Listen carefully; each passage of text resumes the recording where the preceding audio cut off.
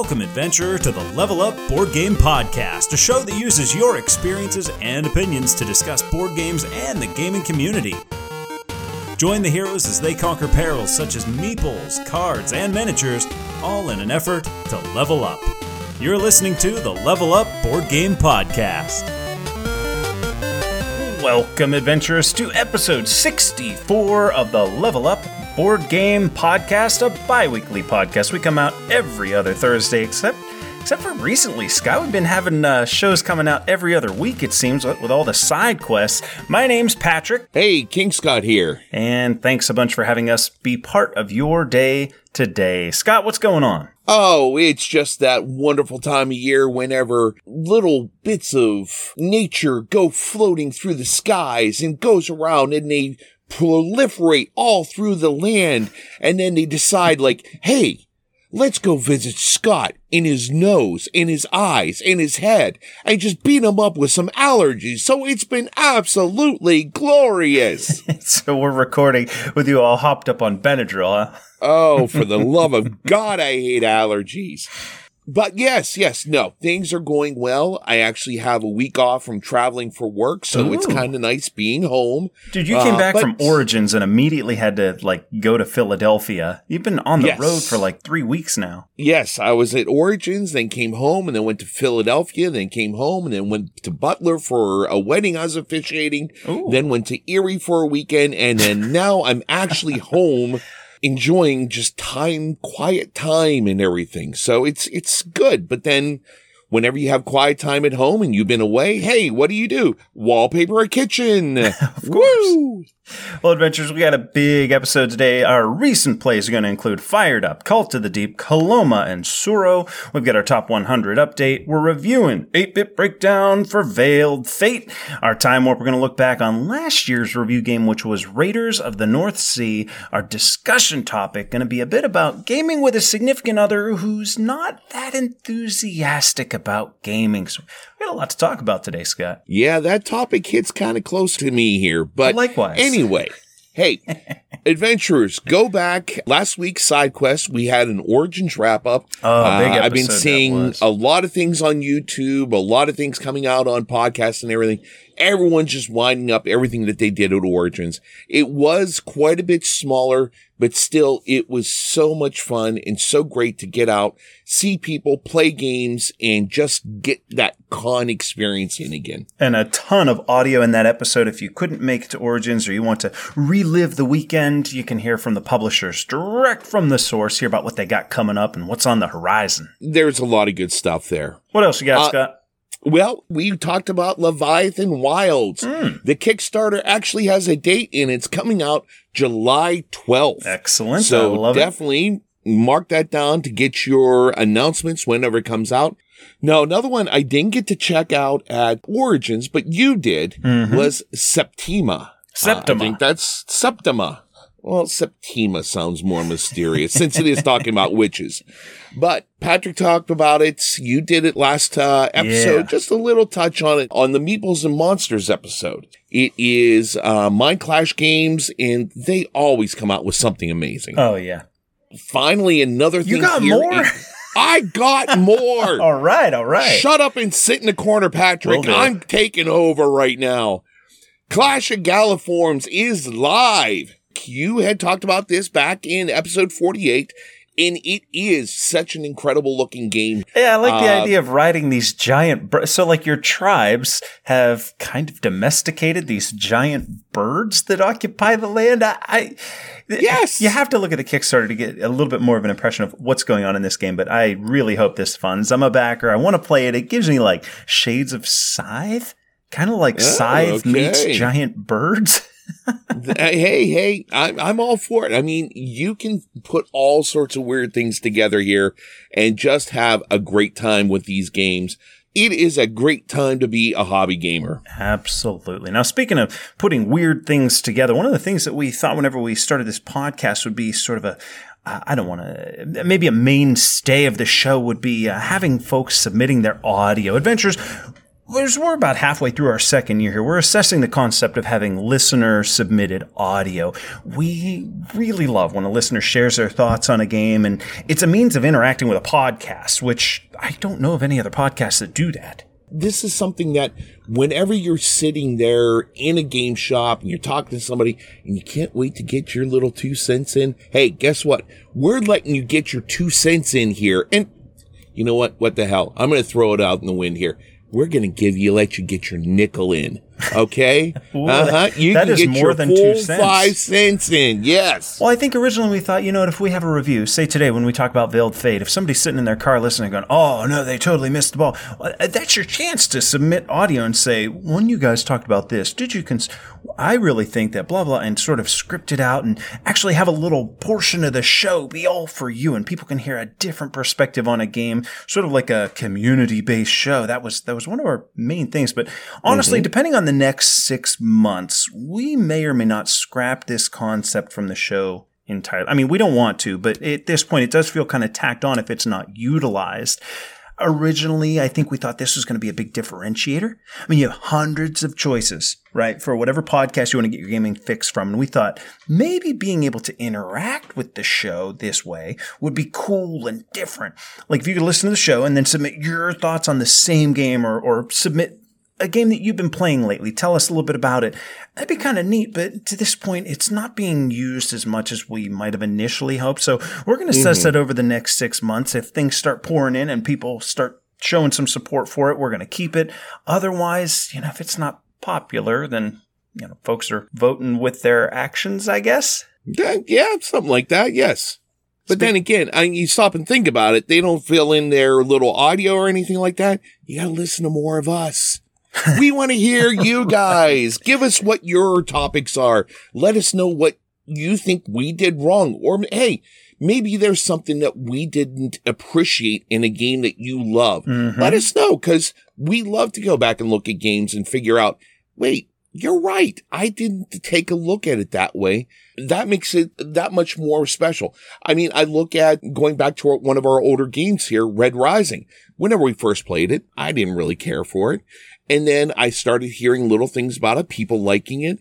I turned around, I bought the game. I really enjoy it now. I've learned to appreciate it. So yeah, give us your opinion. Tell us what you like that's different than us.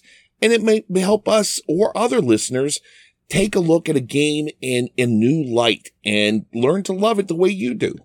Yeah, we like the idea of, sitting around at the shop after playing a game and just sort of chit-chatting and BSing about a game. And that's really what this is. This is an extension of the hobby for us. And we like to think that it is for you listeners as well. So please do join us. We want to talk some games. You want to kick us off?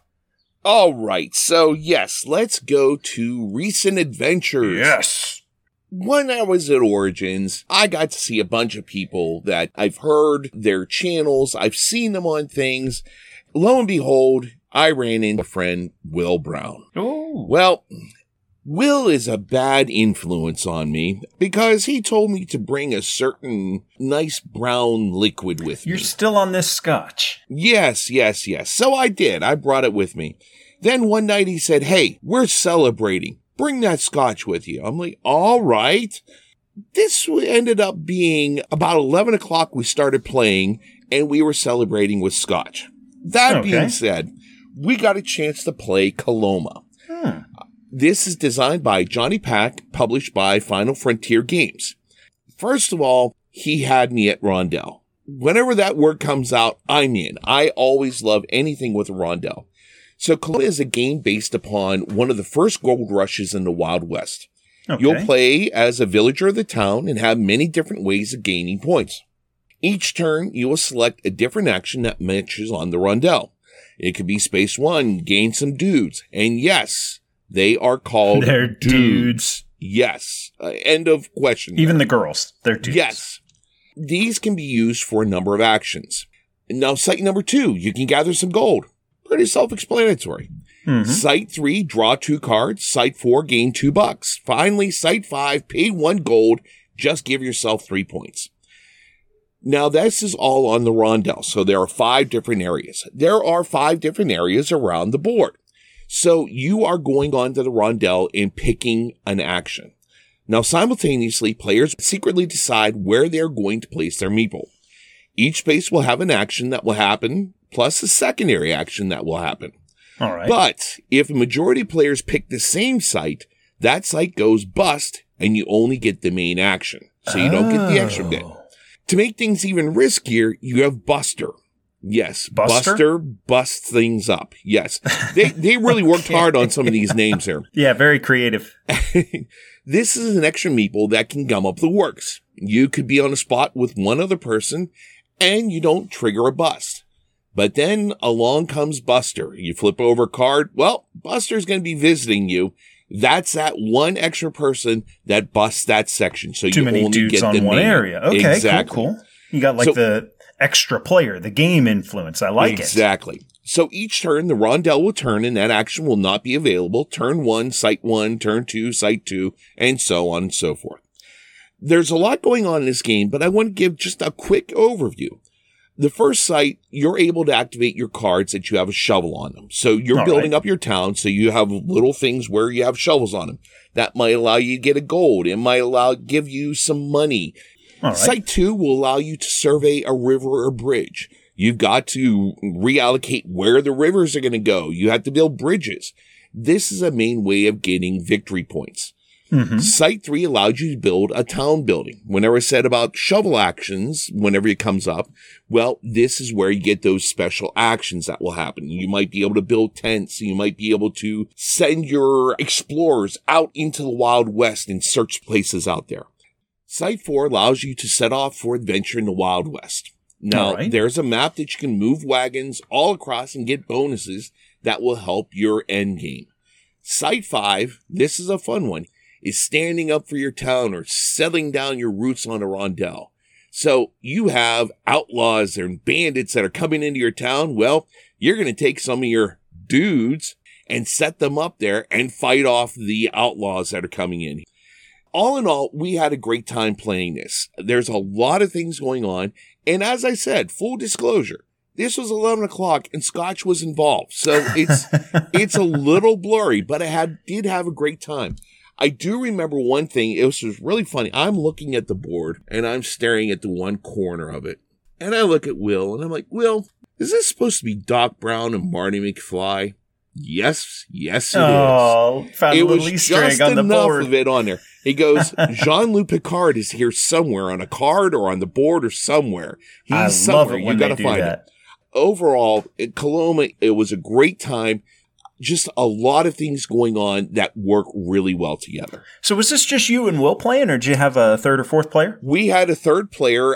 Evan was with us. We had 3 people playing. It was a great time. How about components? I'm looking at some pictures as you're talking about this, and I see some people, looks like they decked their game out. They got like little gold nuggets, and I'm seeing screen-printed meeples. I'm assuming you guys played a basic version of the game. Tell us what we can expect in that box. Well, in the box, you will have different wagons that you'll be throwing gold into. You have the screen-printed meeples. You have basic meeples that we played. We just played the basic copy out of the game library at Origins. Mm-hmm. But still, there's a lot of stuff in this. And there are magnets. Ooh. I love the magnets because you are going to be, the rondel is magnetized, so it's not going to be sliding all over the place. Makes it very simple to play. You each have a little spinner where you decide where you're going to go on the rondel. Mm-hmm. You secretly flip it over and everyone sees where everyone's going to be going. So there's a lot of stuff going on here as far as resource management, secret decisions you're going to be doing. But everything flows nice and smooth, and it becomes to be a very elegant game. Excellent. Now, let me ask you one more question. Yes. Having played it at Origins, is it on your wish list now? I don't think it's on my wish list, but it's one that I would definitely play. If anyone said, hey, you want to play Coloma? I would definitely jump on it. Being in my collection, I don't know if it would actually be there. Okay. So a soft recommendation, enjoyable time. Brave adventurers, Mondo Games has joined our party. Get 10% off your purchase with Mondo Games using promo code LEVELUP, LEVELUP. You can go straight to their website or just click the Mondo button on our homepage at levelupgamepodcast.com. Want to expand your options in Unmatched? Enjoy a solo game of A Gentle Rain. Or maybe you're getting fired up for The Thing, Infection at Outpost 31. Don't just score some loot, get 10% off with promo code LEVELUP. Nah, I was getting fired up to play a game called Fired Up. And this comes from Draw Lab Entertainment in 2021, designed by Georgios Eleftheriadis and Theophilos Kotroubis. They sent me cookies one time. They were the... Yeah. Scott Fired Up's 2 to 5 player game. It plays in about an hour. It's an arena combat game, but not one where you're a participant, but instead you're betting on fighters to pull off various moves and knock each other out. So you start by picking 5 fighters to toss into the arena it's set up. Each one gets its own spot, and their bases, which actually have a little arrow on the bottom, they point to the left. And throughout the game, you're going to be moving that base and shifting who they're going to be attacking that turn. But otherwise, they're stationary in their spot in the arena. The fighters each have a card that shows their activations, their morale, their special ability, all that sort of stuff. And cool thing, they're all different. Okay. So if we're not fighters in the arena, what exactly are we doing? Okay, players draw 4 cards each round, and they're going to pick 2 that they want to see happen. And the cards have an allotment of points on them if the criteria is met. But what's cool is that just about all of them have several layers of points. Like, I might have a card that says, if someone rolled a fail on 2 dice, I get 4 points. If that fight resolved with only 2 or fewer damage, I get 6 points. So basically, from those 4 cards, you're looking to find 2 of them that you think you can influence having the things on it happen. That's how you're scoring points in the game. Okay. And next up, in turn order, each player is going to roll 6 influence dice. You pick 1 or more showing the same action, and you execute just that action. And then play is going to pass. When it comes back to you, you look at your remaining dice and you choose again until you're out of dice to use, and then you pass. You're basically done for the round. Mm-hmm. Dice are going to do a number of things when you place them on a fighter. They can affect the morale, the repositioning, the attack power, the defense, etc. And then finally, on your turn, you can place a bet on a fighter using a social die, the social symbol on a die. Like, if I think a fighter's going to be the first one to be knocked out, I can place my bet card on that fighter and on a betting chart off to the side to note as much, and I'll get more points for being the first to have bet. So you don't really believe in Stanley, then? I don't even get that reference, Scott. Well, you just figure Stanley can't be a really strong fighter. So you're like, Stanley... I don't believe in you, so I'm going to bet that you're going to lose. Well, first of all, his name is Stanley. How many buff dudes do you know named Stanley? Exactly. After all the die rolling and player turns are complete, we get on to some fighting. And you just start with the fighter that has the highest speed stat, and you roll 3 attack dice. Then the defender is going to roll 3 defense dice. And remember, no one actively controls these fighters, so it doesn't really matter who's rolling the dice. It's just a mechanism that you use to carry out the combat in the arena. Mm-hmm. This is going to go on for 4 rounds, each round getting 2 more of those criteria cards, like, I think I'm going to be able to mega punch with this guy, or I think this person's going to take at least 2 damage this round and score some points that way. Plus, you have your in-game betting cards to score some points. And at the end of the 4th round, high score wins the game. All right, so this sounds like it could be a rather dull-looking game with just a bunch of dice. What were the art and components like? Did it really draw you into it? Oh, the box cover did. Box cover looks cool as hell, but I'm telling you what, it's a little bit disconnected from the game. It doesn't scream arena combat. The art on the cards is just fine. It's kind of colorful, kind of cartoony. It didn't blow me away, but that's okay. Art is subjective. Minis aren't anything super exciting, but they are easy to tell apart. And the pointed bases, they're functional in the game. The game tray has slots available for expansion fighters too, if you opt to buy them. So there's I want to say 6 that come with the main game. 6 or 7, but there's slots for 10 in there. I don't know how I feel about that, because I always feel like, well, now I have to get the expansion. Almost like it's a marketing ploy. But on the other hand, we've all been there where you get an expansion and it doesn't fit into your main box. It's just like, oh man, this takes up too much space. Components, art and components, pretty good. All right. Now I'm kind of getting that. Okay. Don't say it. It's a has-been type of game. I thought you were going to say you were getting fired up. No. So what did you think of the game? Did you have a good time? You know what, Scott? I can't say that I loved it, unfortunately. Fired Up has a lot of good ideas in it. When I heard of the game, I thought that it's going to play like Camel Up on steroids. That was my thought. Okay, it's Camel Up, but it's arena combat. This is going to be awesome. You bet on these fighters and you see all kinds of crazy things going on in the arena. In execution, though, I think maybe my problem with it is that it tries to do a little bit too much. The main issue here is that, I don't feel like I have much agency in the game. I get to keep those 2 cards each turn, and I hope to score them, but there's so little that you can actually do to make it happen. Further, you don't know what the hell anyone else is trying to do to achieve their cards either. Mm-hmm. And then you roll dice, desperately trying to influence fighters in a way that's going to help you meet these goals that you have on your card. Okay, got it. Then you roll for combat. So, dude, I could have a fighter with huge morale and full blast attack mode. So I've literally min-maxed the round so that I can score my objective card. Then the attack roll comes up with just 1 hit, which is promptly defended, rendering all my play this round null and void. That can happen. On the flip side, someone could have a card that wants to have their defender stave off this huge attack, and they might have done nothing to influence it in any way. But the result of the roll magically made their point card not only trigger, but also hit that 2nd and 3rd level bonus.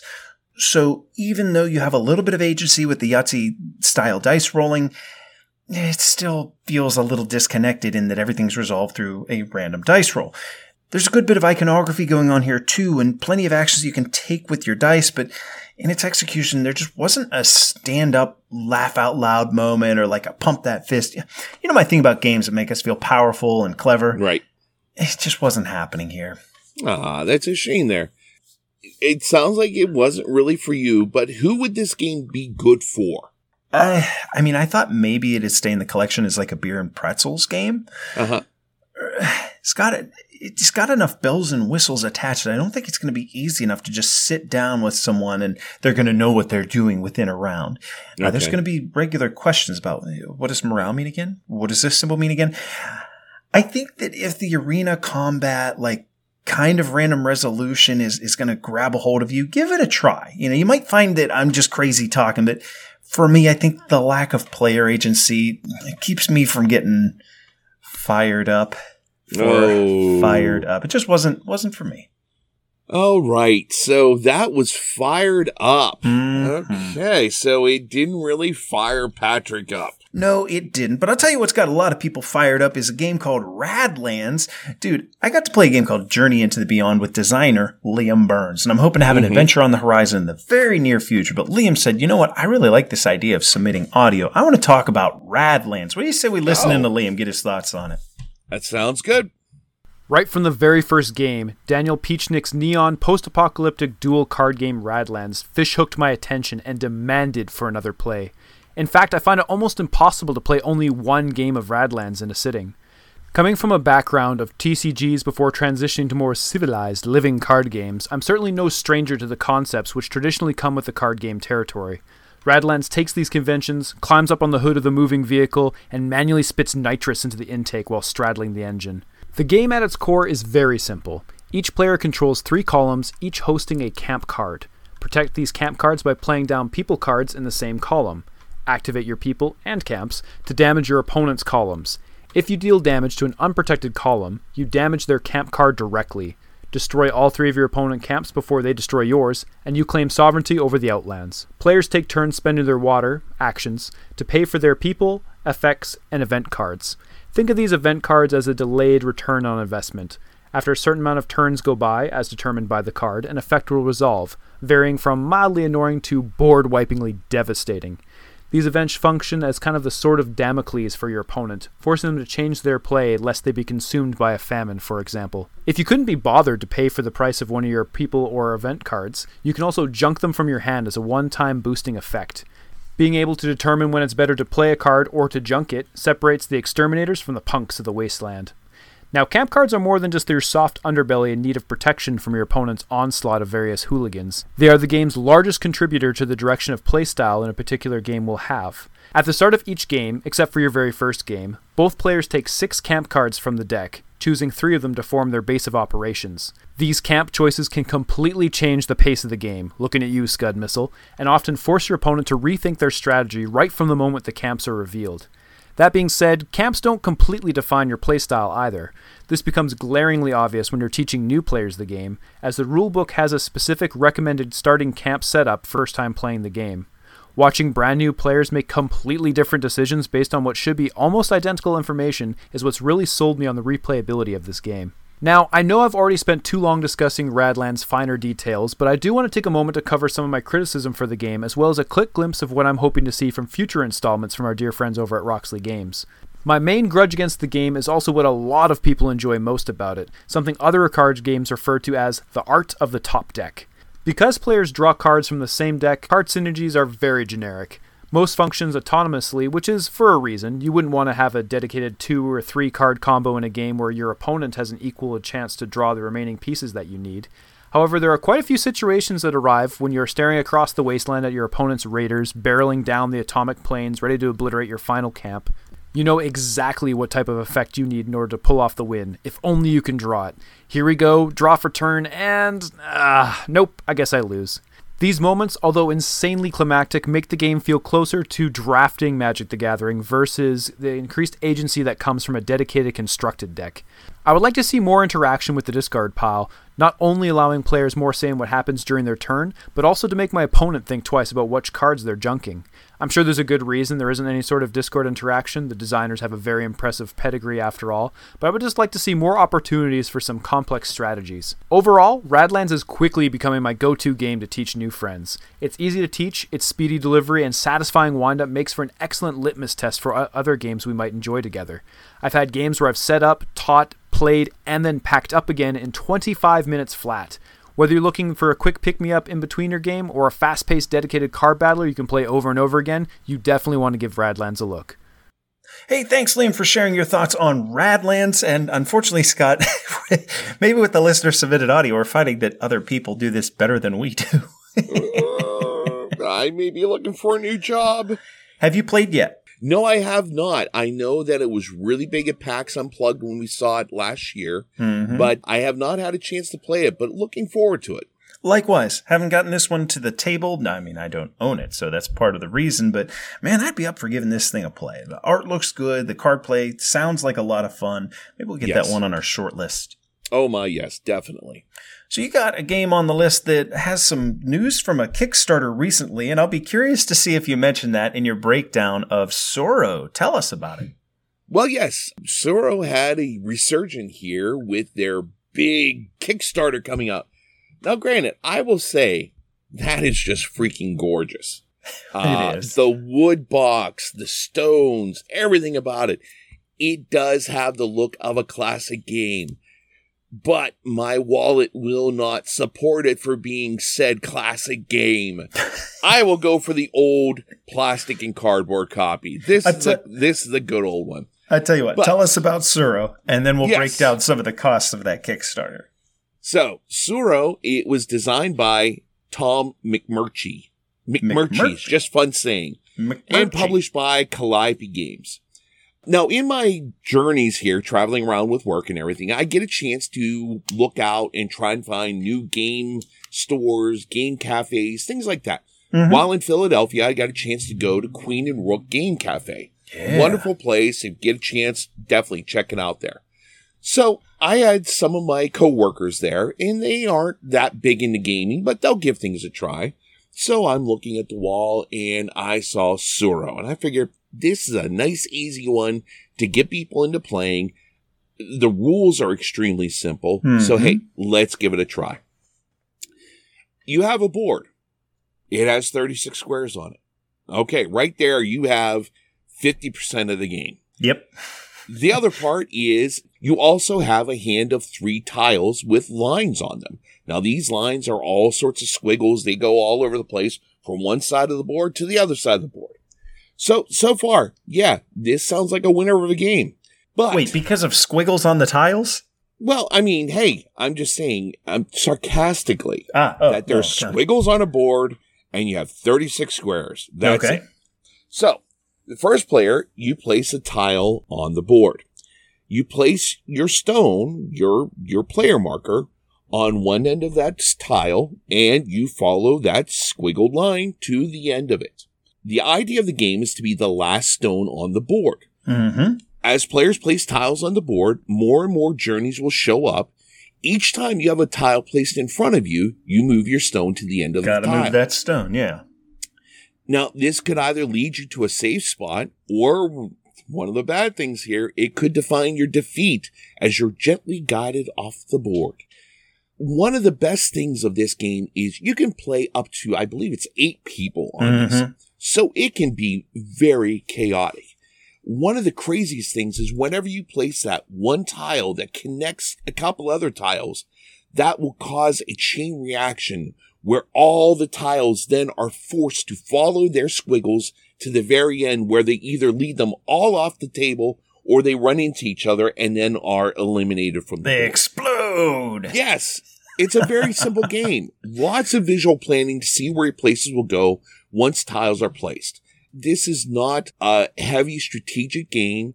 Yes, there is strategy involved with it, but it's not going to be one that you're going to be weighed down by heavy decisions. No, you got 3 tiles, pick the optimal one, and then draw a new for next turn. Pretty simple, yeah. So this was especially fun as we were at a game cafe and I had a chance to introduce it to my coworkers. Definitely a great game to introduce people, a great icebreaker, something very, very simple for people that aren't used to playing board games to get into and play. So Tsuro, that will always have a place in my library. Yeah, we'll call it maybe a modern classic for these light entry level, anyone can play kind of, like you could play this with your mom after dinner and it's no big deal. I actually bought it for my nephews, one of my nephews for their birthday. There you go. And taught them how to play immediately. And of course, his mother liked it because there aren't that many rules. Right. Now, this is a game that I want to say you could probably get it at Barnes & Noble or get it on Amazon for, $15-20. And quite frankly, it's a well-produced game. Just the basic version. It's even got that little piece of, like, tissue paper with, like, an engraving on it, like, covering the – I don't know what that is. It's like the napkin protecting the game. It's the rice paper that Grasshopper was supposed to walk on Kung Fu. It's got a quality production for a relatively cheap price. You could probably find this thing used for $8 or $10. They had a Kickstarter up for what you were describing, this wooden box and whatnot. They called it the Heirloom Edition. This is, okay, gamers, let's start right here. If you think anybody wants your games, if you think you got a family member that's going to be like, oh, yeah, I get Uncle Patrick's 286 board games. You're wrong. But they made the Heirloom Edition. I guess I could see where, like, an uncle plays games and the nephews love going over there to play games with a good old Uncle Scott, right? Mm-hmm. This thing was $350. Yes, $350. Yes. You want to tell, like, okay, Foundations of Rome is a great game, but it got a little bit of flack for being, like $150. Oh, this is overproduced, right? The gameplay doesn't match the price. $350. This thing is close enough to Tic-Tac-Toe. It is a very light game. I couldn't believe that, but I do enjoy Tsuro. It really is. I think you nailed it whenever you said it's a modern classic. The rules are elegant in its execution of how you play it. Mm-hmm. So yeah, I could understand that. If the price point was a little bit lower, I could get into that Heirloom Edition there. But yeah, it was. Wait, no. I got to ask you, when you say a little bit lower, how much would you pay for the Heirloom Edition of Tsuro? Give me a number. I would go up as high as $100 for that. Okay. I was going to say I can't. Now, granted, the craftsmanship and whatnot, I'm sure it dictates a heftier price. But given the gameplay, that was kind of my thought too. Like, it's almost like having a really nice chess set, and some of those sell for absurd amounts of money. So I guess it's justifiable. Mm-hmm. So that was my experience with Tsuro. You got one more here. Yeah, one that we both played. A 2022 game from Sam Stockton, published by BA Games, called Cult of the Deep. Well, with a name like Cult of the Deep, you know what that means. It's time to put on your cultist cap and start chanting. Cult of the Deep gives 4 to 8 players hidden roles in the magical world of Lovecraft's Cthulhu. No, wait. You never say the magical world of H.P. Lovecraft. No, it's the magical world of H.P. Lovecraft. There's no rainbows and sunshine and Lovecraft stuff. You can't say magical. Friendship is magic. Scott, we got to play this one at Origins, and we had like a meeting of the minds there. I kind of felt like I had imposter syndrome with some of the folks we were playing with, but Cult of the Deep is going to give 4 to 8 players, as I mentioned, hidden roles. This is a game where you get your role, and it's kept secret except for the High Priest. One player is going to be the High Priest. What's everybody else doing? Well, you have opposing cultists who are trying to kill the High Priest. That makes up the bulk of the other players. You have a faithful cultist who's trying to protect him, and you have the role of the heretic who just wants to see the world burn. If everybody dies, that heretic wins. Some men just want to watch the world burn. That's the hidden role setup. And if you've played Bang or Bang the Dice game, you already have a pretty good idea of what's going on as far as the hidden roles go. Now everybody's going to get a character. I was the alchemist. Do you remember who you were? I think I was one of the cultists. Okay. Well, no. Beyond just the cultist, the heretic, on top of your hidden role, you also get a character card, like the hunter, the alchemist, that sort of thing, that gives you your own personal ability unique to you. So I might be a heretic one game, and I drew the alchemist, so I'm going to be an alchemist heretic, or I might be the high priest with the alchemist card. So there's 2 different variables at play depending on your character. These character cards are going to give you an ability that's unique to you, and some have like potential triggered abilities as well throughout the game. Unique to the Cult of the Deep, though, is the 3 boards in the middle of the table, which house various deep ones and monsters. These beings have a number of hit points that can be reduced, and whoever slays them gets to receive the bonus granted by the card on it. Now, let me tell you what, these aren't rinky-dink abilities. These are game changers. Turns are going to be carried out Yahtzee style, using custom dice that have various symbols on them. And if you don't know what Yahtzee style means, well, Paul, we should clarify that. Yahtzee style means that you roll your dice, and then you can re-roll some or all of them, your choice, then do it again, and then finally a third time if you so choose.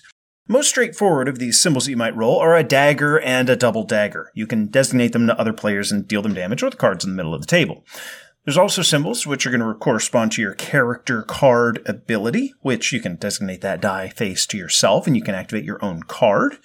There's other symbols that allow you to attack those cards in the middle also to weaken them, but it's only the person who kills them entirely that gets the benefit of the card, but sometimes you have reason to weaken them anyway. We had one card in our play, the Kraken, which while it was out, the High Priest had to take 1d4, roll a 4-sided die each turn, and take that much damage until the Kraken was destroyed. So if you were trying to protect the High Priest, well, you might not be able to fully kill the Kraken, but you can at least weaken it. Yeah, right. Someone else is going to finish it off and get the card, but the game incentivizes you. Obviously, if your role in this situation is the High Priest or protect him, you want it dead. Play is going to continue from one player to another until a victory condition is met, and they are. If the High Priest is killed, the traitor cultists win. If the High Priest lives, then the High Priest and the faithful cultists win. On the other hand, if everyone dies or only the heretic lives, then the heretic wins. Scott, what did you think about Cult of the Deep? It was played at an unfortunate time of night. And I mean that in the best way, as that this is one that you really want to pay attention to. It's not one that you can just kind of play haphazardly and not really pay attention. Which is odd, because Bang the Dice game is definitely a just throw some dice, beer and pretzels style. This definitely builds on it, doesn't it? Yeah, and we were, like you said, we were in this media room with so many people talking and all these things going on, and it was one of those times where we were trying to talk with people and do these things and do this, do that, play this game. And it was an unfortunate victim of the environment we were in at the time. Looking back at it now and looking back at the pictures, it does evoke such a feeling and a mood. Everything is so well produced with the metal coins and the different colored dice. Oh, yeah. All the different things that you have to play and how everything intertwines. The hidden role part of the game, it doesn't overwhelm the gameplay. It's not the main part of that, but still it has enough in there that flavors how you want to play this. So this is one I would definitely like to play again in a different environment and get a better feel for it. What were your thoughts on it? What did you like? Well, I think, first of all, just to respond to you, I think this would work out beautifully at one of our meetups. Like, we could get 7 people playing this. It's not going to be like, oh, man, that's going to take half the meetup to play that one game. You know, right. A whole lot of people around the table. It's engaging. I did like that. Well, you know what? I'll start with the art and the components. You started to mention it with the metal coins and whatnot. It is well done, and if the theme is something that you enjoy, the art style does evoke it. You weren't kidding. All in all, this was an easy teach that built on the system that we find in Bang, and Bang the Dice game, most specifically. I don't know many gamers who don't like Bang, so I think this is an easy next step. The only hang-up that I can imagine for some folks is that Bang takes all of 10 minutes. I mean, I've played a game of Bang the Dice game that, like, it was literally 2 rounds. Everybody just shot the sheriff, and that was the end of it. Call to the Deep runs 45 minutes to an hour and a half, depending on your player count, of course. Mm-hmm. It does take a little bit longer to suss out the roles here than it does in some of the simpler, we'll say, hit-and-roll games, but I can see some finding this lengthy for its style of play. Our play, we were getting up towards an hour, and a friend of the show kind of nudged me and asked if I thought the game was feeling a little bit long. Now, personally, I was enjoying myself, and I was just fine going to the end. But I tell you what, I was the heretic. So I wanted to see everybody die, but I botched the game pretty good. You can't let the High Priest die first. It's okay to have the High Priest die so long as the High Priest isn't the first to be killed, because if that's the case, the cultists win. And I'll be honest, it was late, as you mentioned, and I forgot that. So, so I was like, oh, people keep on punching the High Priest. I'm like, well, this is great for me. It was not, and I promptly lost because of it, and the cultists got the win in our game. We went for about an hour, but I do have to wonder what might have happened if a cultist died first. Would we have had another 10 minutes? Another 30 minutes? I don't know.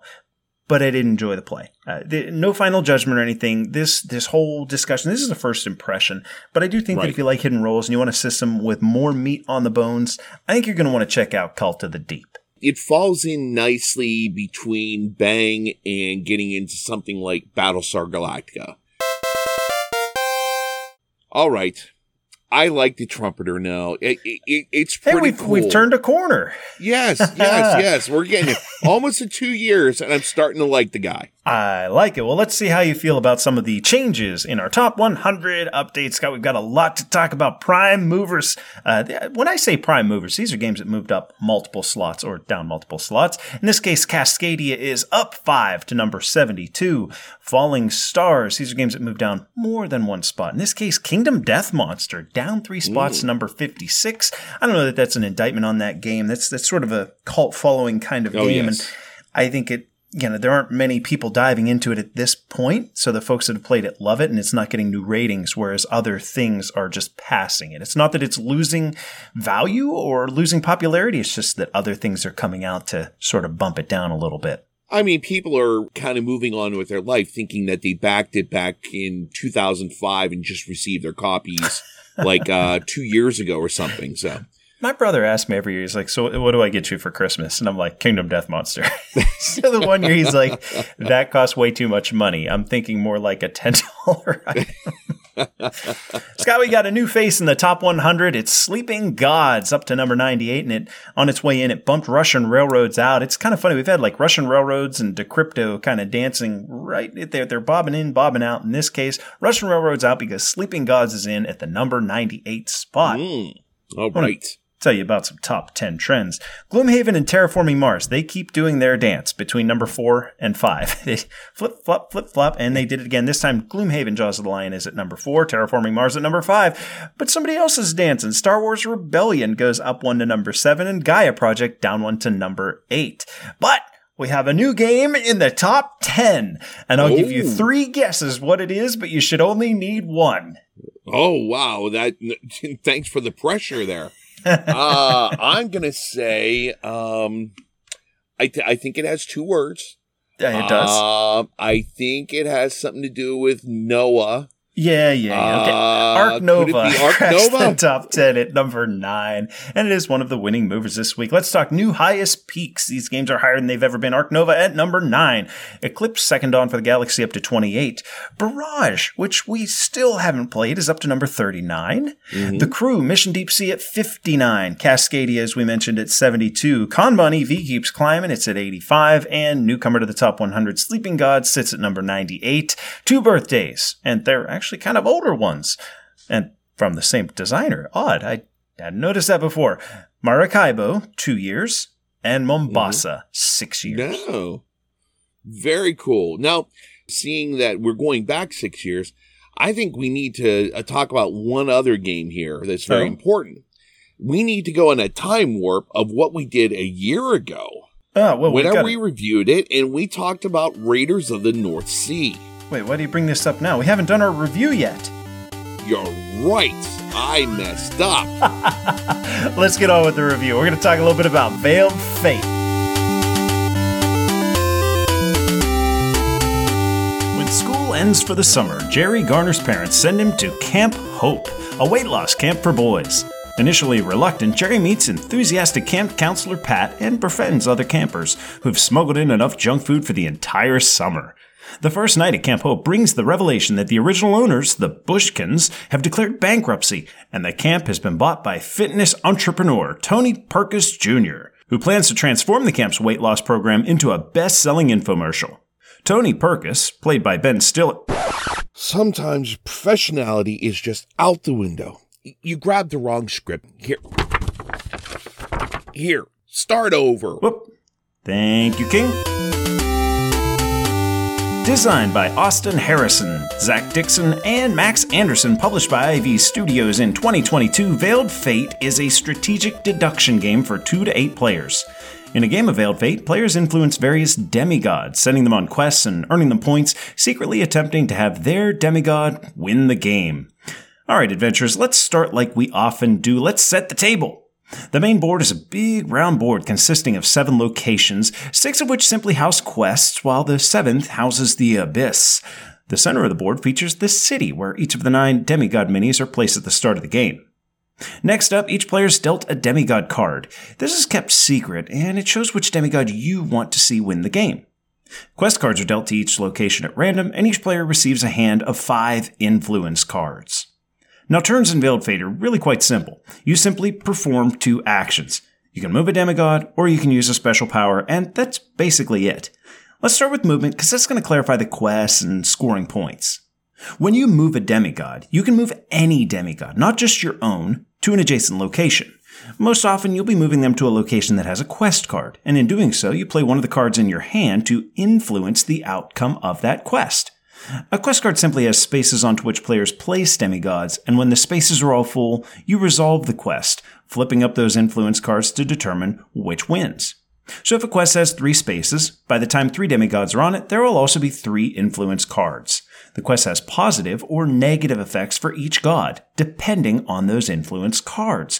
So when resolving the filled up quest card, you simply shuffle up the stack of influence, and you add an additional card from the deck, sort of like a wild card, and then you flip them over to see which wins. In the event of a tie, you flip the fate coin. Now this is pretty simple, as influence cards contain either 1 or 2 feathers or 1 or 2 scorpions. The strategic play is sending your demigod to a location that has benefits regardless of the outcome, feathers or scorpions. Or if you send it to a location that has good or bad outcomes, you play your influence card for the good. That sums up quests and the movement option, but I mentioned you can use a god power on your turn as well. These are shifty powers that everyone has access to. In fact, player aids are dealt out at the start of play to show what they are.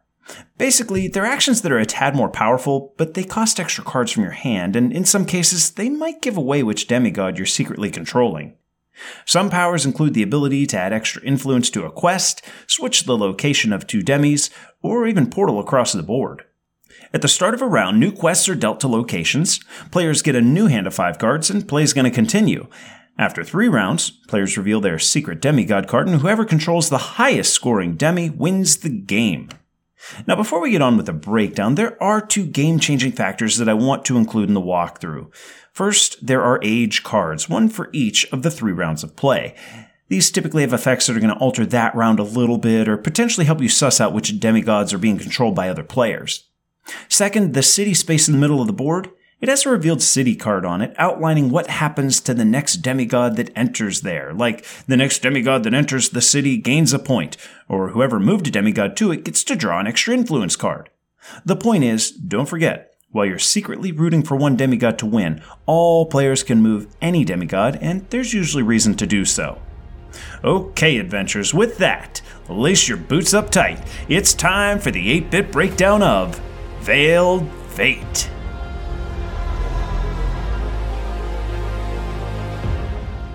Looking upon the world, you see 9 demigods before you. You know which one is your offspring, but their identity is known to no other. Maneuvering all the demigods on quests and providing distractions for them to succeed or fail will keep your offspring's identity secret until the moment you strike. Reveal your role too early, and you will be a feast for the crows. Wait until the right moment, and ascend to your proper place upon the throne. Adventurers, we like to break things down into 8 bits, like the old arcade games. So, we are going through our 8-bit breakdown of Veiled Fate. Our first bit is art and components. Patrick, what did you think of those? Ooh, get on the floor. Well, Scott, first off, we should note that we were playing with the deluxe version, which means that we had miniatures instead of standees. The Fate coin in the game that you flip for tiebreakers, that was metal, and it had like the colored enamel on each side of it, right? That was pretty sweet. Yes. You know what? Melissa kept flipping that thing onto the table, like right onto the board from really high up. And I was like, this is going to be denting the board.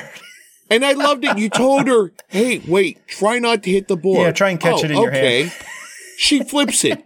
The next time, hits the board. Oh my. So we did have the deluxe version. The board's an assembled circle. The iconography on it is pretty intuitive. But you know what? There isn't much art to be had here. You've got some kind of abstract art on the locations on the board, and I think the rulebook has one silhouette picture in it, and that's about it.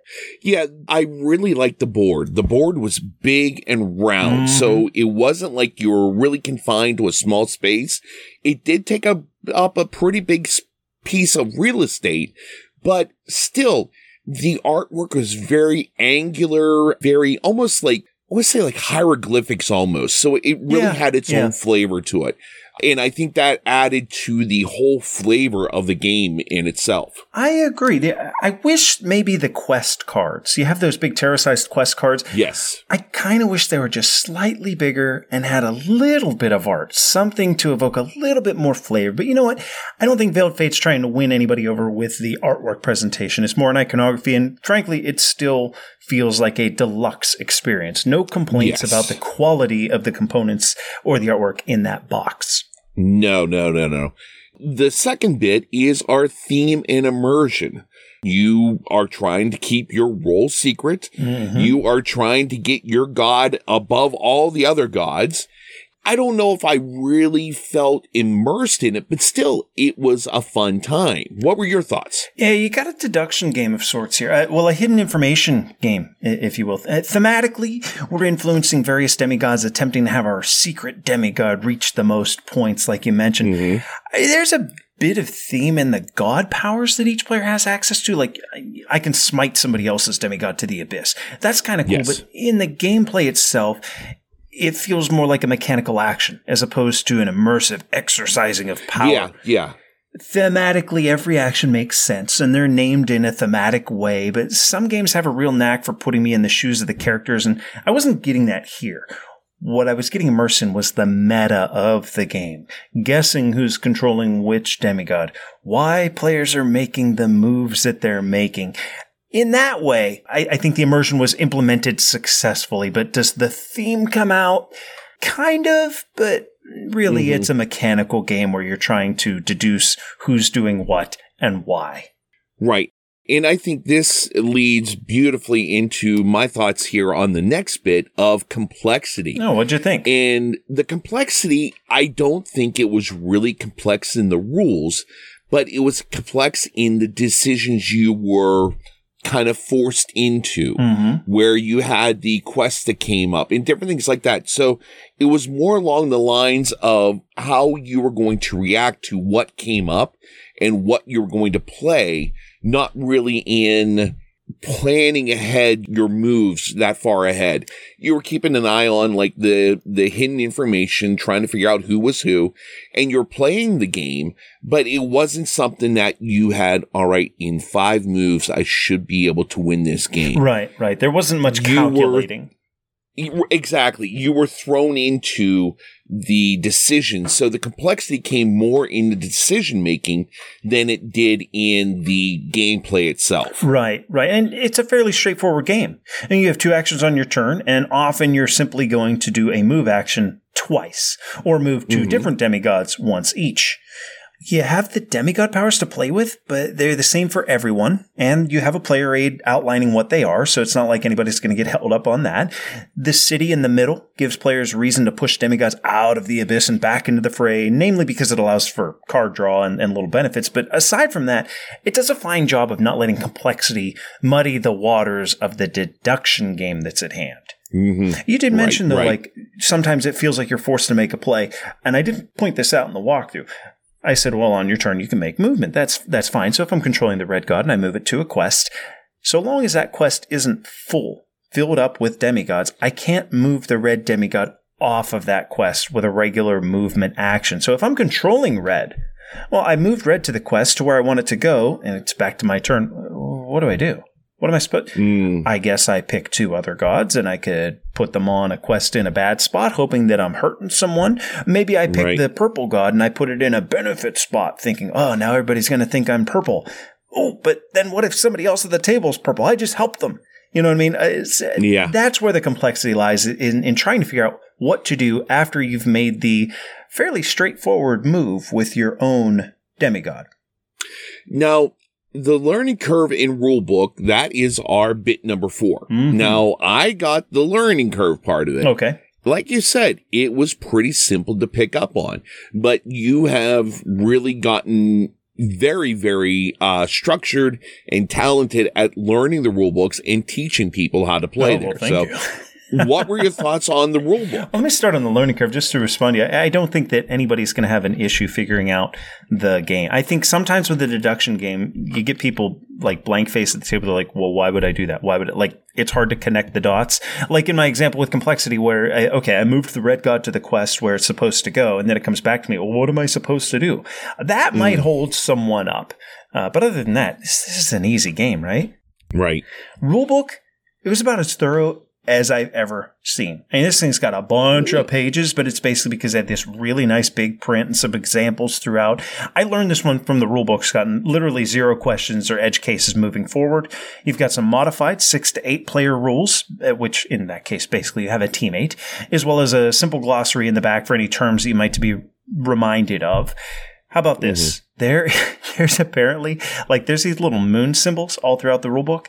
Apparently, there's a hidden message in those moon symbols, and I can't seem to decode it. Like, it'll have the title, Veiled Fate, and underneath it, there's like a lineup of moon symbols, and they kind of look like letters, but it might be one of those, like, every time you see this symbol, assign this letter to it. I don't know. I didn't put that much time into it. I was just trying to find someone who did all the decoding so that I could share it. But hey, if you get Veiled Fate, keep an eye on those moon symbols, and if you know what they mean when you decode them, please share it with us. Be sure to drink your Ovaltine. Ovaltine? A crummy commercial? All in all, no complaints with the rulebook whatsoever. Bit number 5, the meat of the game. You have 6 spots around the board where you're trying to keep your god figure in place, where you're moving your player marker in order to see who's going to be in first place.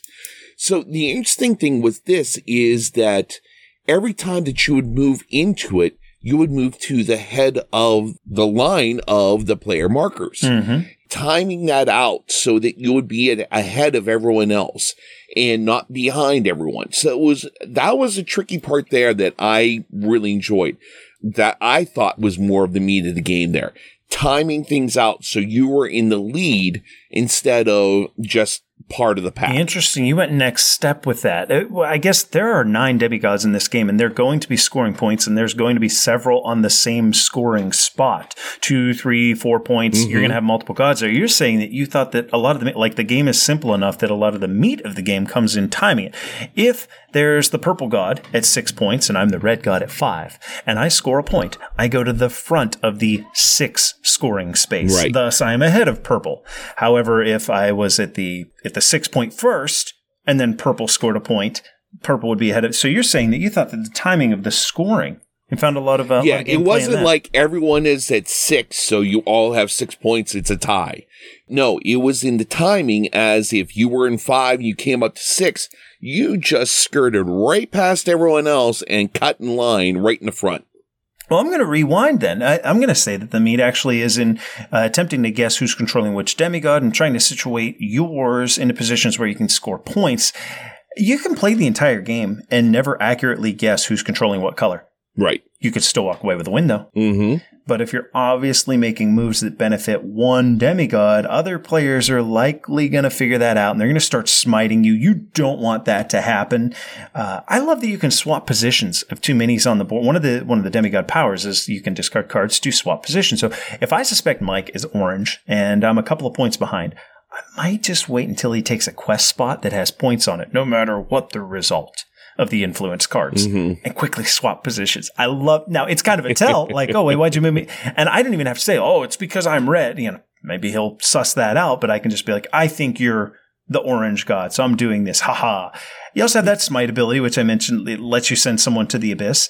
I didn't walk over it in the walkthrough, but basically when a demigod's put into the abyss, it's going to put them a few moves away from joining a quest again. It's sort of a temporary setback. You don't want it to happen to you because it's going to set you back a little bit, but it's not game over if you're smitten. Smited? Smitten. Ah. Or smote. Yes, smitten is if you're smitten with somebody. Smote is whenever the past tense of smite. Let's move on to replayability and variability. Scott, they give us some variables in those city cards and the round event cards. That's where we're going to find variables here. Round events, they can be pretty influential, like looking at a number of the cards for the demigods who aren't in the game, make it easier to figure out who's who.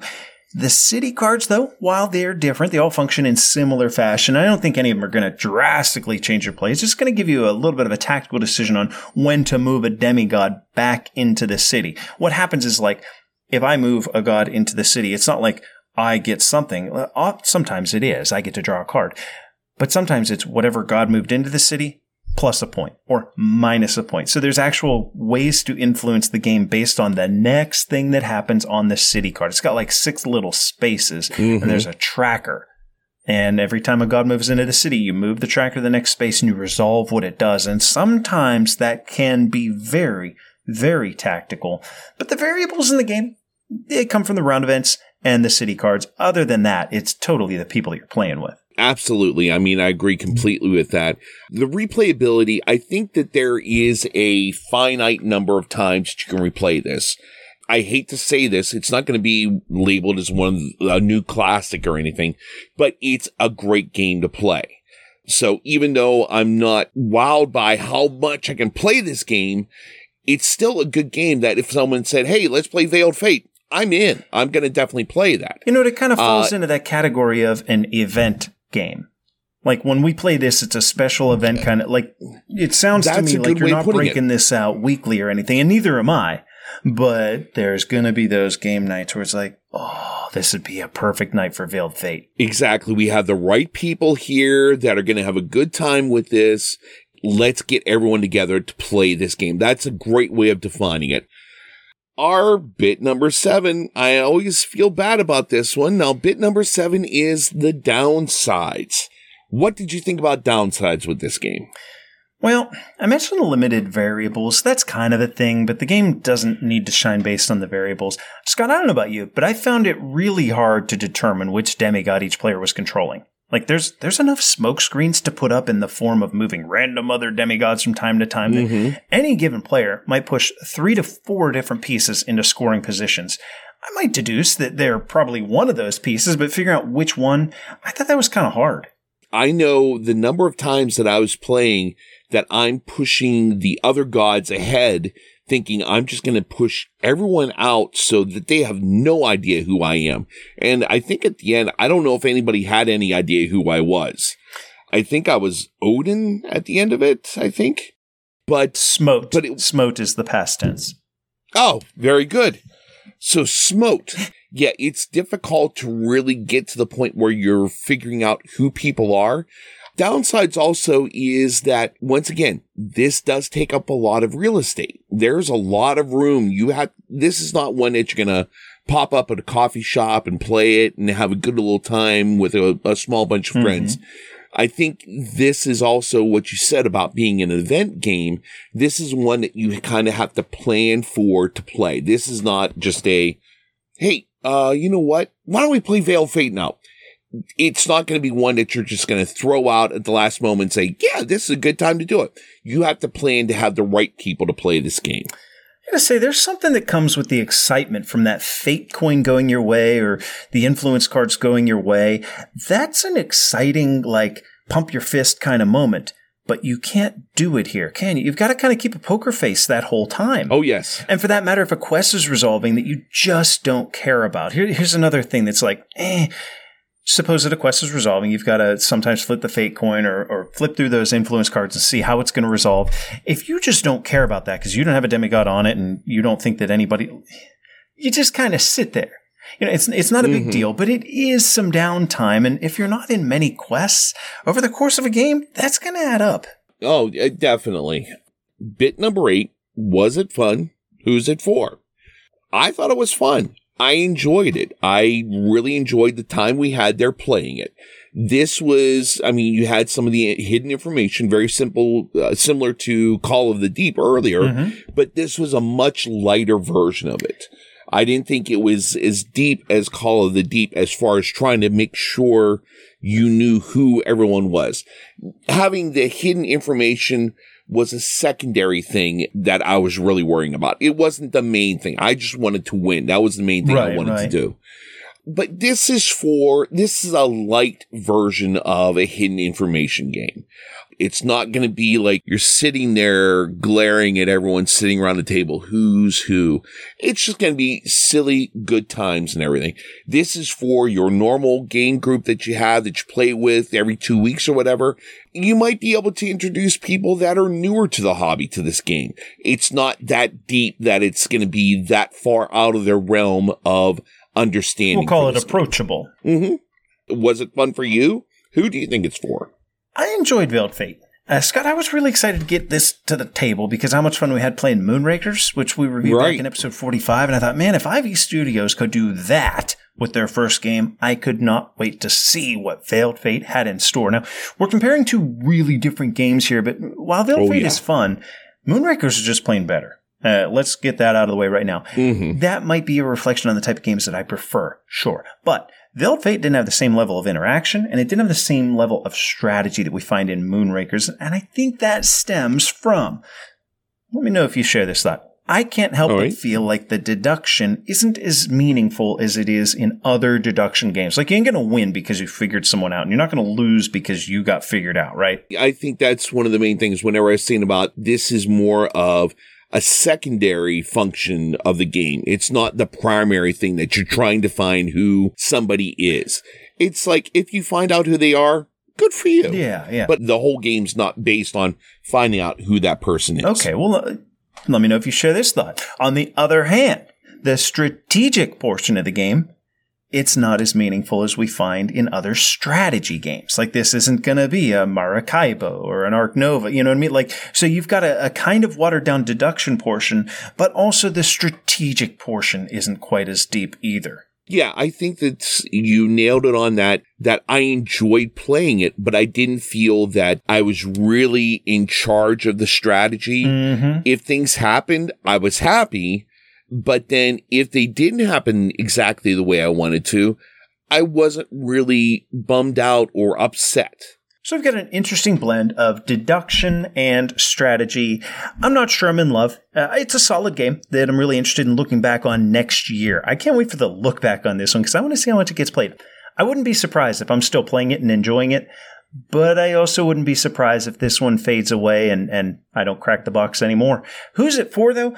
Obviously, if you like deduction games, this is a step up in game length and to some extent complexity. If you like games where you get to chat a little bit at the table, start pointing fingers or, selling used cars, this is probably a game that you're going to like. It's got a relatively easy rule set, so a low barrier of entry. Probably not in-law proofed, I wouldn't think, but easy enough to get more casual gamers like you said. You can introduce some people to this. You can crack open a beer and start playing, and I think you can have a good time with Veiled Fate. Certainly.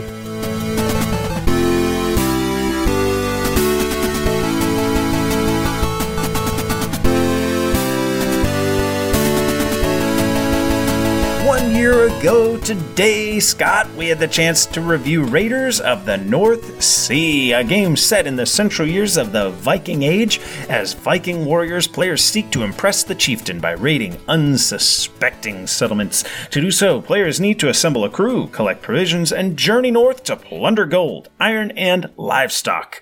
Glory can be found in battle, even at the hands of the Valkyrie. So gather your warriors, because it's raiding season. Let's talk a little Raiders of the North Sea. Scott, back then we were loving on this. How do you feel about it now? This is one that I have not had a chance to play again, but I would in a heartbeat. This is one that the mechanics of it were just so unique in the way I looked at it. It's almost like whenever you're making a recording and you see the graphic equalizer go up and down, up and down, up and down, in that you need to go up to get something, to come back down, to get something else. It's just a constant back and forth of getting resources and then going to the different buildings and getting all that stuff.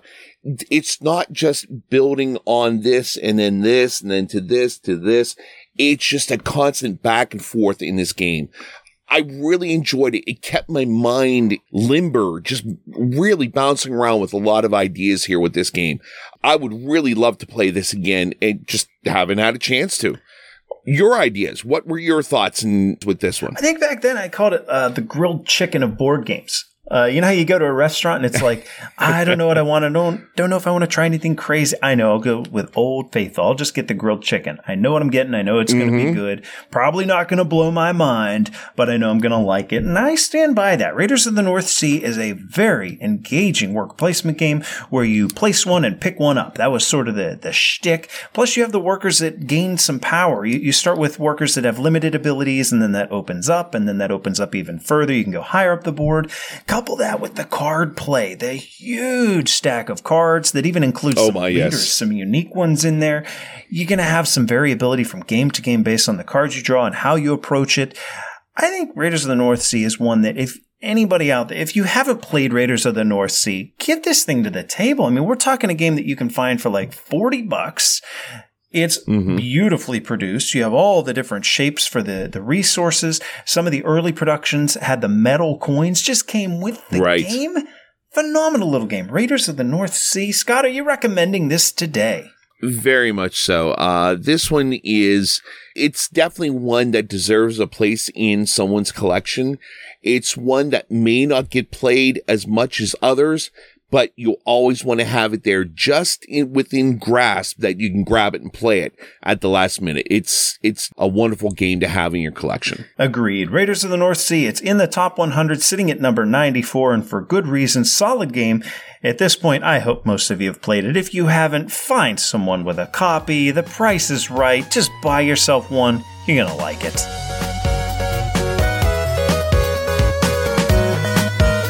It's discussion time, and as we're one to do, we want to get some thoughts of the community. We took this one straight from BGG. We have a gamer here that's got a concern, and he's looking for suggestions, a way to approach it, a way to go about it. And you know what? It's one that I think you and I have some opinions on, so it's an easy one to pick out. You ready? I'm all set. Okay, so this comes from random BGG user whose name we shall not repeat. All right, adventurers, buckle up. This user says, yes, another one of those significant other threads. I guess this could apply to friends as well. So my girlfriend is a non-gamer. A bit of a bummer.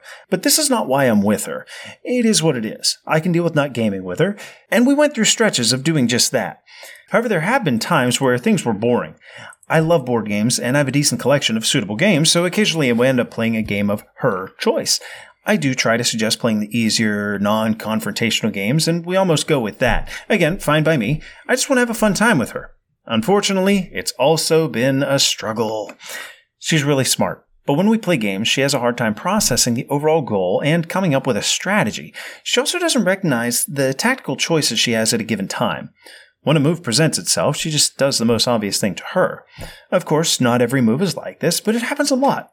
For example, yesterday we played a game of patchwork, and she started grabbing tiles without any buttons. Not giving her any button income at all, in fact. I'm pretty sure the better tiles were there. But even if they weren't, she almost never thinks about passing and letting me deal with the poor option. We played patchwork about 15 times before, and we have subtly gone over general strategies and tactics. Sometimes she does get better, and then all of a sudden she seems to go back to zero again. Honestly, I have a hard time processing how she resets her skill level so hard. Anyway, it can result in a bad loss, and it makes her feel kind of dumb. So this has been going on for about 1.5 years now. I've tried to deal with it in several ways. We've gone over that it's mostly about having fun and not about winning, and that losing's a part of it. I do get losing a few times badly does get to her, but in times like this, I try to remind her of her wins as well. I play my game, and I go for the win. I do go easy on the ruthless moves, and I don't put too much thought into it, but I think there's little point in playing a game if I'm just throwing it. I think that would be disrespectful as well. I mostly do this by quickly stating the key thing that she should consider, and give some slightly vague options, like the patchwork game I mentioned, and the need to have a button economy after she picked 2 tiles that don't have any. We tried a whole range of games in this light to medium range, with no clear winners that solve the issue. Her favorites are Viticulture and Castles of Burgundy. I also tried co-op games, but those weren't too much her thing. They're also a bit challenging with our dynamic. You can only not alpha so much if you're blatantly losing by giving moves too little thought. Like I stated before, we also just tried not to play at all. And we do other things as well. But sometimes you just have a few Netflix evenings in a row or just days with bad weather. Not playing also reinforces her notion that she's too stupid for this kind of thing. And yes, of course I do my best to diffuse that the best I can. I don't really ask to play games in times like these, but then she'll ask to play something. So after I say I'm okay with not playing, we end up carefully trying again, and it's fun for both of us, and it can go quite well, but sooner or later it's back to the same thing. So yeah, not really sure what I'm asking for, just your points of view. This seems to be a cycle we're in that I feel like somehow we need to give a break. Give up completely no matter what and deal with whatever happens, or carefully keep trying and potentially deal with occasional fallout. These seems to be the options as far as I can see. Well, Patrick, that was a mouthful. Yeah, he's got some issues going on here. Yeah, now, I don't like to be that guy. I really don't. Uh-oh. Scott's gonna be that guy? I'm gonna be that guy. I just really think that they're going at it all wrong. Oh? It feels like they are trying to groom the person into their perfect girlfriend / soon to be wife, maybe, or whatever it is. That should not be part of a relationship. You should not be looking at things that there's a deficit in their game playing. Well, I need to bring them up to my level in order to play better. I just don't feel that at all. There are more than enough things to do in this world that you can find something that you both like to do. You can do big statements right off the bat. You can do a lot of things on your own. You can hang out with your gaming group and play with them. She can go do her thing and go have fun. You can come together and do things. All right. Maybe I'm getting on my soapbox right now. Jumping the gun. I love it.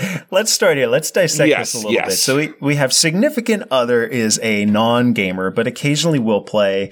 This significant other makes very poor moves despite an apparent attempt to improve. Number 1, Number 2. I gotta say, I take offense at that comment.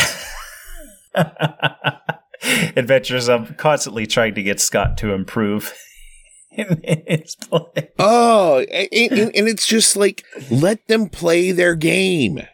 If it's not what you think is the most optimal move, let them play their game. They're doing what they want to do. Well, number 2, significant other gets upset when they lose. That's a factor that we're getting into with this topic. And number 3, it sounds like the original poster is trying to figure out whether or not to keep trying or to give up. So how about we break down some thoughts here, Scott? Can we relate to can you relate to this person? Oh, very much so. Yes. My wife. Well, you get Heather at a game from time to time. I will get her to play from time to time. Yes. But I don't sit there and judge, I enjoy my time talking with her and playing the game. I'm not going to sit there judging her move. And that's what I feel this person is doing. In that that was not an optimal move. They should be doing this. There's a return in the gameplay that, like, the excitement that you get out of it is like in the Magic the Gathering days, you're only as good as the people that you're playing against. I'm not saying that he's trying to improve, but let's water it down. Let's go very basic. If you're playing tic-tac-toe with someone and they always start, you do the exact same opening every time. Tic-tac-toe is a solvable game, and everybody can figure it out and have mastered it within 3 plays.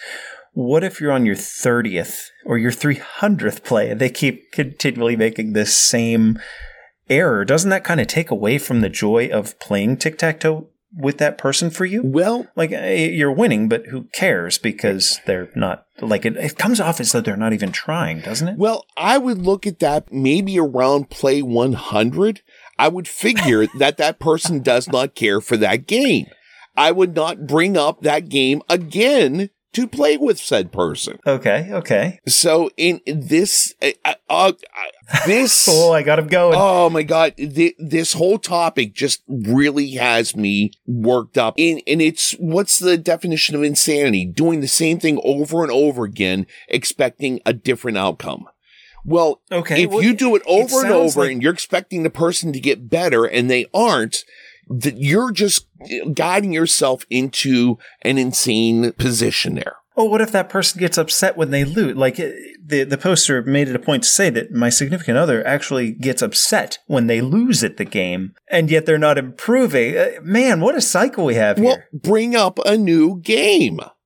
It's not like we're in a drought of games. There are thousands upon thousands of different games to play out there.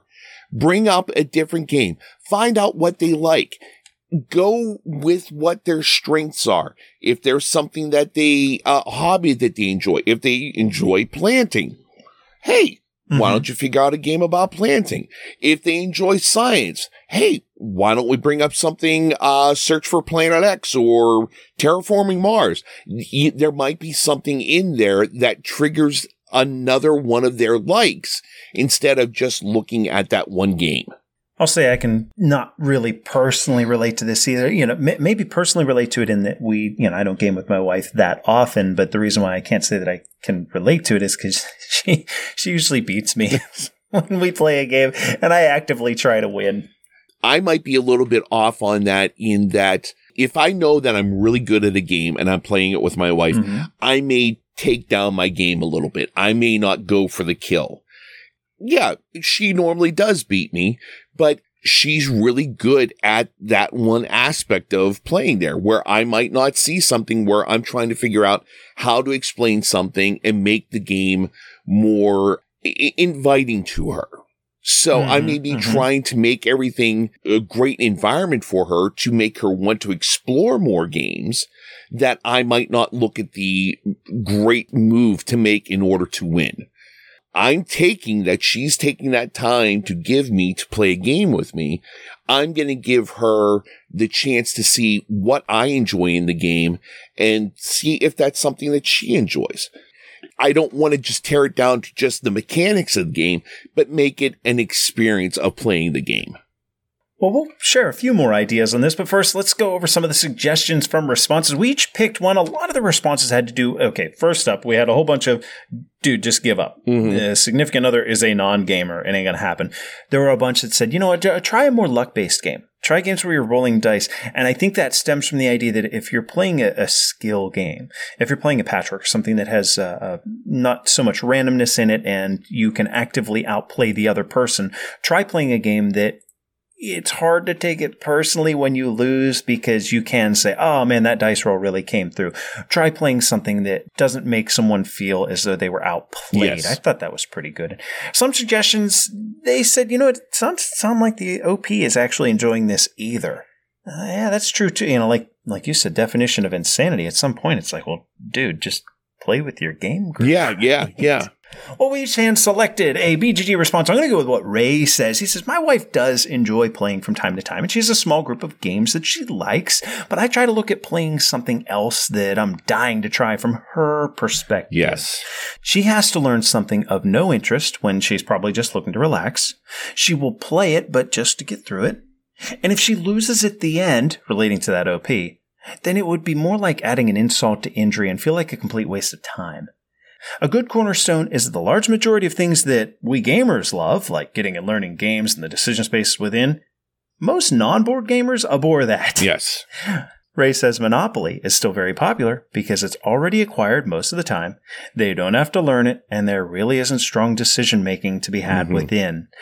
I've learned many of these things the hard way, and I always want to share it to help both hobbyists and those they love. I thought Ray kind of hammered it there, especially with relating it to Monopoly. Why do people play games that we hobbyists go, oh, that's not a good game? It's because they already know it. They don't have to put a whole lot of thought into it. And quite frankly, I've always thought I'm a board gamer because my mind has to constantly be going. Right. Like I can't sit still. I rarely watch TV shows. I always got to have the gears turning to some extent. And you know what? Not everyone's like that. Mm-hmm. Some people like going to the beach. Some people would just sit, have a beer, and sit there and listen to the ocean for 3 hours. And that is the best thing they can imagine. To me, I would feel like I'm wasting my time. Right. I'm the weirdo in that situation. In this situation, quite frankly, Ray's saying, you know what, man, you're kind of the weirdo wanting to open a box, punch out pieces, read rules, dive into a game. Not everyone wants to do that. I thought that was pretty good. Oh, yeah. I mean, that's definitely a plus there. And no, going and laying on the beach, I'm with you on that. If we're going to the beach, I love kites. I'm big into kites. The bigger, the better. And I will be finding a place to go out and fly a kite while everyone else is just laying there doing nothing. So, yeah, I've got to be doing something. I can't just lay there and not do anything. Different strokes. Exactly. And I think that he does have a great thing here with that. You need to look at what you both love and play to the strengths of that. That's the biggest thing there. Now, if I can go on here, I have one here. Absolutely. Anthony said, and I really like this one as well, the best way to win in this situation is to not play. Oh. Recently, my wife said to me, paraphrasing, I'm glad you have friends who like board games as much as you do. That way I don't have to worry about it. And it was a burden off of both of us. She was worried about entertaining me and keeping me from being bored. I was worried about finding the right game that she would love. With that removed from the relationship equation, she feels better, and I also feel happy knowing that I don't have to feel guilty or worried about doing a game night that does not include her. If the two of you don't want to just watch TV, but gaming seems to be enjoyed by just one person, I think a conversation about what you all could do as joint hobby might be positive conversation. I know a lot of times I will ask my wife, do you want to go to Origins? Do you want to go to our game night? She knows me well enough that she knows that if we're together playing a game, I'm not going to be fully focused on that game. I'm going to be sitting there making sure that she's having a good time. And that's going to take me out of any experience I have. So that's why it's okay for me to have my Thursday night to go and game. She knows I have my group of people to go play games with. I get it out of my system. And she likes to sit and read and just relax and just let her mind go and not have to think about things. She's a school teacher, so she has a ton of things on her mind all the time.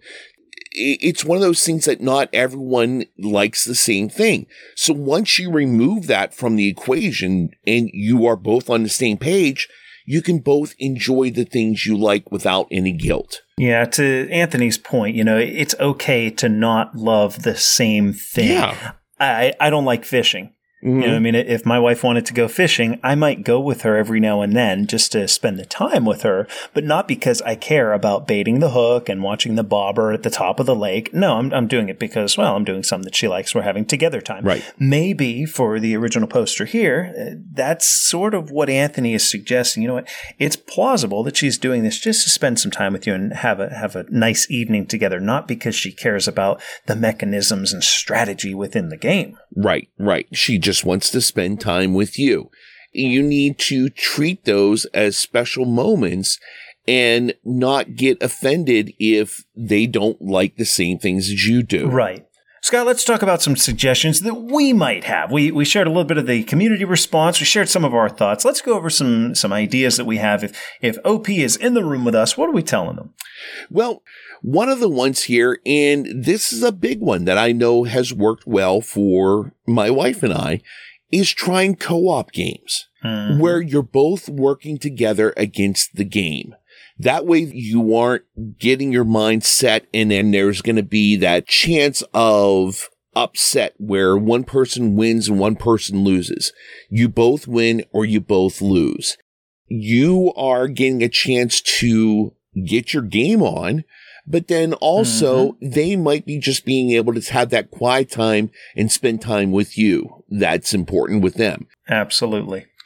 Right in that same vein, I said, try playing a game with a group instead of just each other. Having the pair of you with 3 or more people can make it less personal in a competitive game. Like, oh, I'm not just straight up losing to my significant other. No, we're all part of the same. Now, I will say, anytime I get Chrissy in a game, if she has the option to attack somebody, it's going to be me. Like, there is some fun back and forth.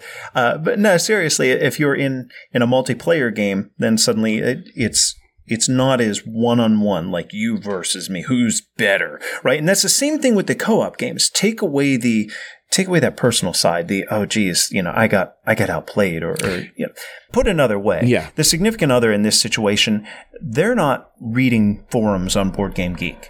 No. They're not thinking about strategy in the game whenever the game is over. You know what I mean? Like, they're not thinking of the designer that you're really excited, like, oh my God, we're going to play the new Feld game. This is going to be amazing. Exactly. Take some of those personal stakes out of it because they're not thinking of that. Make it something that, do your best to make it a camaraderie, a group activity, a co-op game, something that says, you know what, you're going to be a part of this. You don't have to be completely divulged in. Yeah, very much so. Another one here is don't make your hobby their hobby or our hobby, because it's important. People need to have their own little thing that they fall into whenever they feel overwhelmed or they feel lonely, they feel down, whatever you want to do. They want to have that comfort zone. Just because something is your comfort zone doesn't mean it's going to be someone else's. This really goes so much bigger than just playing board games. It really goes into a relationship thing here of reading the other person in the room. What do they like? What don't they like?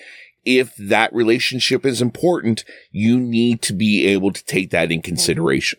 Well, we'll close it up with what I said, my legit number 1 recommendation. My wife actually, she's like, what's your discussion today? Because I was sitting down here prepping, and she looked over at the BGG forum. She's like, well, what is this all about? And I explained our discussion. She's like, how about talk to her or him if that's your situation? And I was like, oh, yeah, communication. And it's not always as easy as that. I mean, in this situation, yeah, it'd be like, look, you're dumb. Like I understand that I need to tread lightly with how I go about having this talk. But yeah, talk to her. Talk to your, hey, what do you like about the game? What don't you like about the game? Do you want to try this one? Like, keep that communication open. That's the best way. That's a great way of you going through your library in your mind thinking, well, maybe she might like this game the next time. All right, Scott, I think we covered most of what we have to say. Sum it all up for us. Well, number 1, don't make your hobby into theirs. That's the biggest thing there. Everyone has to have their own hobby, their own interests. Don't force your interests on someone else. Second, communication is key. You need to be able to talk with someone. Don't let it sit down deep inside and fester. You really need to communicate with each other. I think those 2 things, don't make your hobby theirs and communicate. Once you do that, you understand. I mean, you aren't going to have the perfect time with everyone. You need to have your own lives, but you have to have your combined lives. There it is. That's the decree from the king. Huzzah! Scott, that's going to bring episode 64 to an end, but before we go, we always like to talk about how we leveled up. Oh, my goodness gracious, yes. My mind is just like, just filled with relationship experience and all this other kind of stuff. But leveling up, I got to level up whenever I was traveling with work. One of the main things I do is we travel to where we're going to be going, we check into the hotel, and then I get on my phone and look up game shops near me. It's a great experience to go out and visit these game shops that you aren't used to, these new things. And you get a chance to see what's the hot thing in Philadelphia, what's the hot thing in Reading, what's the hot thing in Altoona. It's great to get out there and see what other people are playing and just enjoy it. And remember, they're all geeks just like you. They just have a good time talking about their games, and you can strike up a conversation with just about anyone. Go out. If you're visiting someplace, look up, find out where there's a new game store or game cafe. Pop in. It's a great thing to do. So my leveling up was getting a chance to go out and visit at least 3 or 4 of these great places as I've been traveling around. It's got to be an integral part of every trip that you take is find a FLGS and see what's going on. Scott, my level up is getting to play that game of Obsession with you and Ryan at the end of Origins one evening. It's a game that he wanted to teach us. You were antsy to learn. You were having a blast with the theme. And you know what? I went in with kind of we'll say a lukewarm feeling on the theme and left it like, I can't believe Catherine didn't attend the tea party. I mean, it was a fantastic game, but it's not just the game. It's being able to live play a game with someone who we know via the show, and we've played on TTS. I hear the voice all the time, but to be able to sit down and chat and enjoy a game with someone that you haven't met personally outside of the hobby, and for us to be able to meet someone and enjoy a game with them in person as a result of the podcast, I just think that's really cool, and I think that's my level up for episode 64. Yes, that's an awesome way of finishing up this episode. Adventurers, go back, listen to that Origins episode last week, the wrap-up. We've got all kinds of audio from all kinds of publishers. Eventually, we're going to be doing our Gen Con look ahead. If you're in the Pittsburgh area, July 17th from 2 to 8, we'll be at the Vault in Greensburg, right behind the Westmoreland Mall next to Live Casino. Going to be a good time. Bring some games, get ready to play some, eat some good food, and have some laughs. That sounds like an awesome idea. And definitely, if you have any other information that you want to share with us, hit us up on social media. Leave us some voice messages so we can put it on the show. We want to hear from you. It's always about getting together with a bunch of like-minded people and just having a good time. Thanks for joining us, Adventurers. Scott, until next time. Until that time, sir, you have a good one. Thank you so much for joining this adventure of the Level Up Board Game Podcast. We encourage all adventurers to check out our website at levelupgamepodcast.com. There you can submit your thoughts and audio to be used in a future episode. Please consider rating us on iTunes, like us on Facebook, follow us on Twitter, and join the Board Game Geek Guild, Guild 3722. Music for the podcast provided by Adam Haynes. Learn more at adamhaynesmusic.com. And remember, you can spend another night on the sofa, or you can get some friends together, get some adventures on the table, and level up.